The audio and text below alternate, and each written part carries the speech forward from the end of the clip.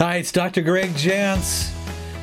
Emotional abuse, the emotional abusers, what to do about it, what does it do to us? As we continue talking about the effects of emotional abuse and how to have healing from emotional abuse. Dr. Gregory Jantz is a best-selling author of over 45 books and the founder of the Center A Place of Hope, voted a top 10 center for depression treatment in the U.S.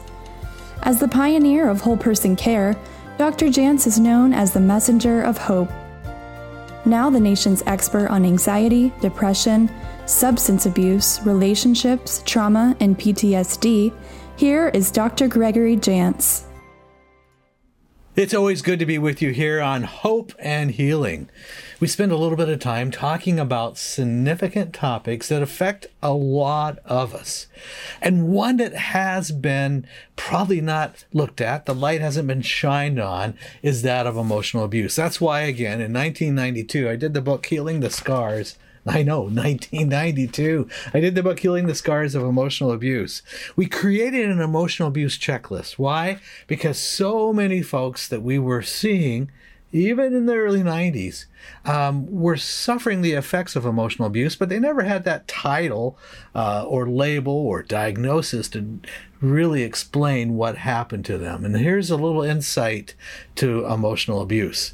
When we began this work in the early 90s, up to today, we didn't realize or fully understand the effects of trauma, of emotional trauma, on the developing brain. And we know the developing brain, and boy, there's some critical ages. There's 12 to 17, and male or female, we're seeing that the trauma has effect on all brains. And what we know is that when we are having stimuli, and that's what I'm going to call emotional abuse for sake of the science, it's overstimulation of things that you're not supposed to, weren't designed to handle at those ages, that does have an effect on brain chemistry. Here's what we know. Attachment, number one, that a person, long-term effects of trauma, will have trouble at times with relationships, boundaries, even the emotion of empathy. Empathy is something that's developed. You'll see it early on in early childhood and toddlers. And as you move along, you see the development of compassion. You see the development of empathy. And that is really something that forms naturally, except in the presence of emotional abuse. It does not form. And individuals can have great trouble with healthy bonding, or attachment's the word of the day right now. Physical health. We know that the whole area of sensor motor development, even coordination, a person who is subjected to emotional abuse, and we've defined this in a previous podcast, so for the sake of time, I'm just going to say emotional abuse and everything that entails, that even coordination and balance can be affected. We know that medical issues, a lot of somatic or body complaints, everything from headaches, even joint pains could be present from a person who's been emotionally abused. All right, next one. Emotion. I know I try to just keep going fast so we can get a lot in here, but emotion regulation. Okay, this is the trouble that you may have identifying emotions and understanding what they are, so you don't know what they are. And then the emotions can be greatly amplified. Maybe something that was small irritation and frustration is amplified into a full rage, for example. Our ability to regulate emotions with appropriate ranges is impaired when there's been emotional abuse to the brain early on in our development. We know that there can be dissociation. Now, trauma can come in the form not only of emotional abuse, but physical abuse and sexual abuse. I'm talking right now just about emotional abuse. So the whole area of a dissociation can be misunderstood, but it's where you can actually forget at times the trauma, and other times there can be something that you see or smell or something that triggers a memory that then brings that trauma back, and you go, oh, it's crystal clear. I thought that was gone. but so be brought back.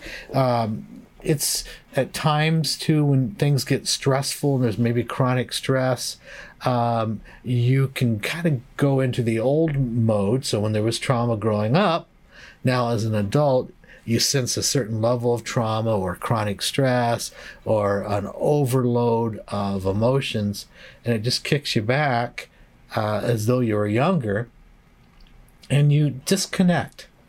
And you disconnect because it's too painful. And so it's like you kind of go somewhere else. You disconnect from reality or dissociate, and maybe you focus on something else. I'm playing at the beach while I'm being abused. It's that dissociation. Okay, that can come from emotional abuse as well. There is just the impaired memory, looking here at my notes, cognitive ability that relates back even to focus. You can have trouble focusing, learning, processing new information. Again, there's been a trauma to the brain. This is actually fascinating to actually see. You can see this. There's something called SPECT scans. Dr. Amen of the Amen Clinics does SPECT, SPECT scans, and you can see brains who were traumatized and see what would be a normal brain. You can see the difference. It's visible. So, and what we're talking about, it's not a one-time event necessarily that the brain had to deal with. We're talking about a series of emotional, abusive events over a period of time that really did result in trauma. It will show up in the brain. It will show up in the developing brain. You can actually see that brain and go, I mean, I don't have to be an expert at reading the brain scans. I can look at it and go, it looks like there's a problem. You can see it. All right. The whole area of self-concept, let me mention that, where who am I, my self-identity, all that is damaged through emotional abuse. Do I have any value? Who am I? What are my gifts, my talents? These are areas that get really confusing. So think about the healthy development of self-esteem that's like non-existent when there's been emotional abuse over a period of time. So this is young ages, childhood. This could be during teenage years as well. In a word, we know that trauma does affect the part of the brain that is communicates with other systems. So it's like there's a if you will, a defective communication within the brain. So this is why that emotion regulation, that's why memory impairment, for example. So again, I want to just say this does affect the brain. There's good science now that shows that even in the early 90s wasn't there like we have now. Okay, emotional abuse. Here's some of the things to look at. In the questionnaire in the back of the book, I want to highlight a couple of these. But one of the questions is, I felt like my father never approved of me. Well, the father could be absent, but you never felt like you had that sense of approval, that affirmation that I'm okay. And this could, father's on my question, but this could come from mother. This could come from others that are significant, represent what's supposed to be the loving authority in your life. But if you didn't feel you had their approval, approval means acceptance, affirmation as a human being, that could be one of the areas ultimately of emotion neglect. Growing up, I felt disconnected from my parents or those taking care of me. Again, that disconnect. The sense of, next question is, I rarely felt safe at home. Usually that's emotional safety. Home was not a safe place. There was a lot of fear, a lot of anxiety. And everyone wanted me to be more than what I was. So that sense of I never measured up. I never was able to be anything that I had felt good about. Here's another one. It's kind of the bully behavior we see now, but others in my family picked on me growing up. The whole emotional abuse of even cyberbully behavior now, being ridiculed, being shamed, which a lot of times started early on. All right. The sense that I was constantly lectured to as a child. You always needed a good lecture, and you got it all the time, right? Okay. I never had a sense that I was special. I had a sense that I was stupid. And maybe it was a significant other or a parent or a person who's supposed to be the loved one, but you were communicated to that you weren't special, you were stupid. And that can be communicated in a lot of different messages. There are those, and I have a question here. Sometimes I felt like running in my room, putting a pillow on my head so I didn't have to listen to anyone. That desire to escape from reality because reality was emotionally abusive, and I wanted to get away from it. So, all right, those are just a few things that I have in the questionnaire. There's, there's a number of, how many do I have here? There's 61 questions. And related, we may have developed addictive type behavior. So, did I use alcohol or drugs? And now I'm going to add social media. Did I do escapism behaviors just to get through life? We know that the chronic stress of emotional abuse can create physical problems, not only in the brain, but throughout the rest of the body. And one of the questions is related to, I experience a lot of digestive problems.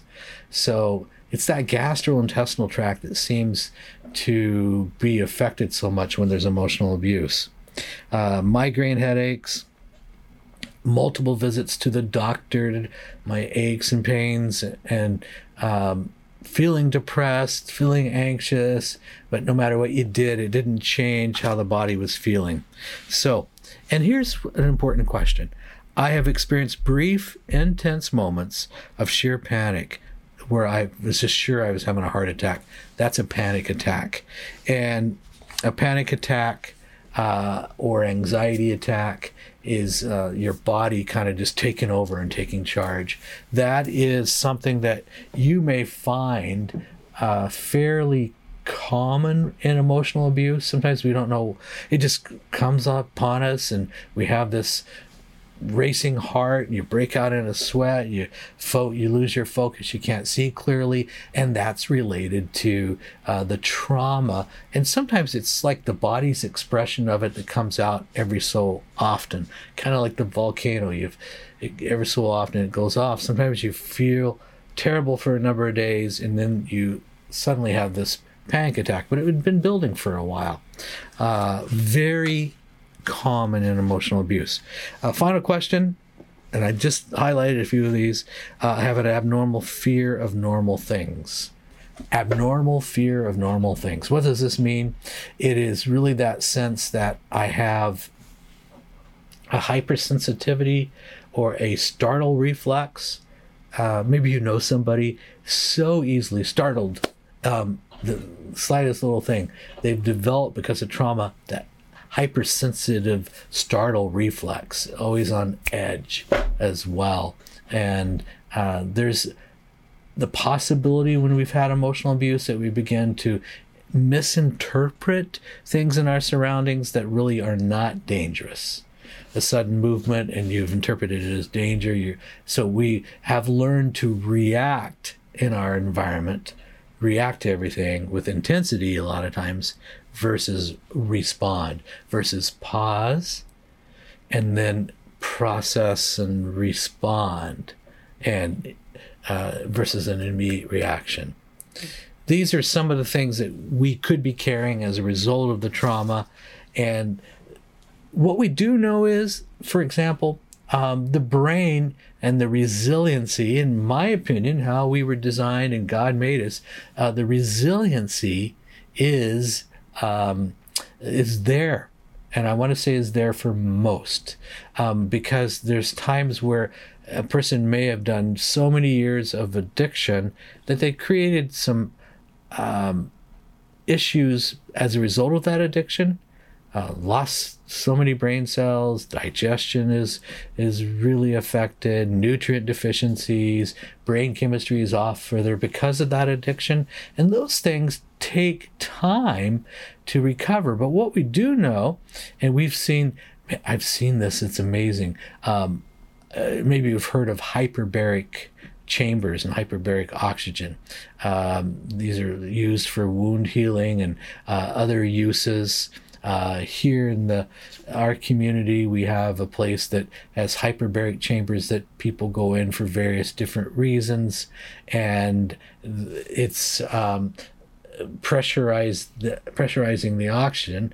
In the case here, that's like equal to 10 feet underwater, and that's pushing in a sense the oxygen in the cell. Well, we've seen the brain in recovery a lot with hyperbaric oxygen, so the physiological recovery. So that's just one little very interesting tidbit. There's a lot of research being done. Hyperbaric treatments are being used now in a whole person or psychological sense. Maybe there's been trauma, there's been disease. So anything we can do to help that brain have healing, we want to do. So, and that's why we believe, and I've seen the results. I've seen brain scans, a person that had enormous amount of trauma, and again, you look at the picture of their brain, and then it was one person that had 300 treatments or time spent in the hyperbaric oxygen, and the brain looked so healed, and you can just look and go, wow, the healing power of that oxygen, and how the resiliency in our bodies that can be there. So this is why as we look at the topic of emotional abuse, we look at the topic of counseling issues. That's why I am such a proponent. We began doing the whole person, and we look at all the areas of our life. What if there's nutrient deficiencies? Would that create anxiety? Sure. What if there was thyroid issues, hypothyroidism, or there was side effect of medication that was creating some biological anxiety? We've got to cover the whole person and see what is what's some of the root issues that are contributing, not only emotionally, but physiologically, maybe even spiritually, in a person's life. What are the areas that need addressed maybe it's relationships. That's why we do this as a team. That's why we do this in a whole person model, for that sustainable long-term recovery is our desire. There is hope. All right, more to come in our next episode on emotional abuse.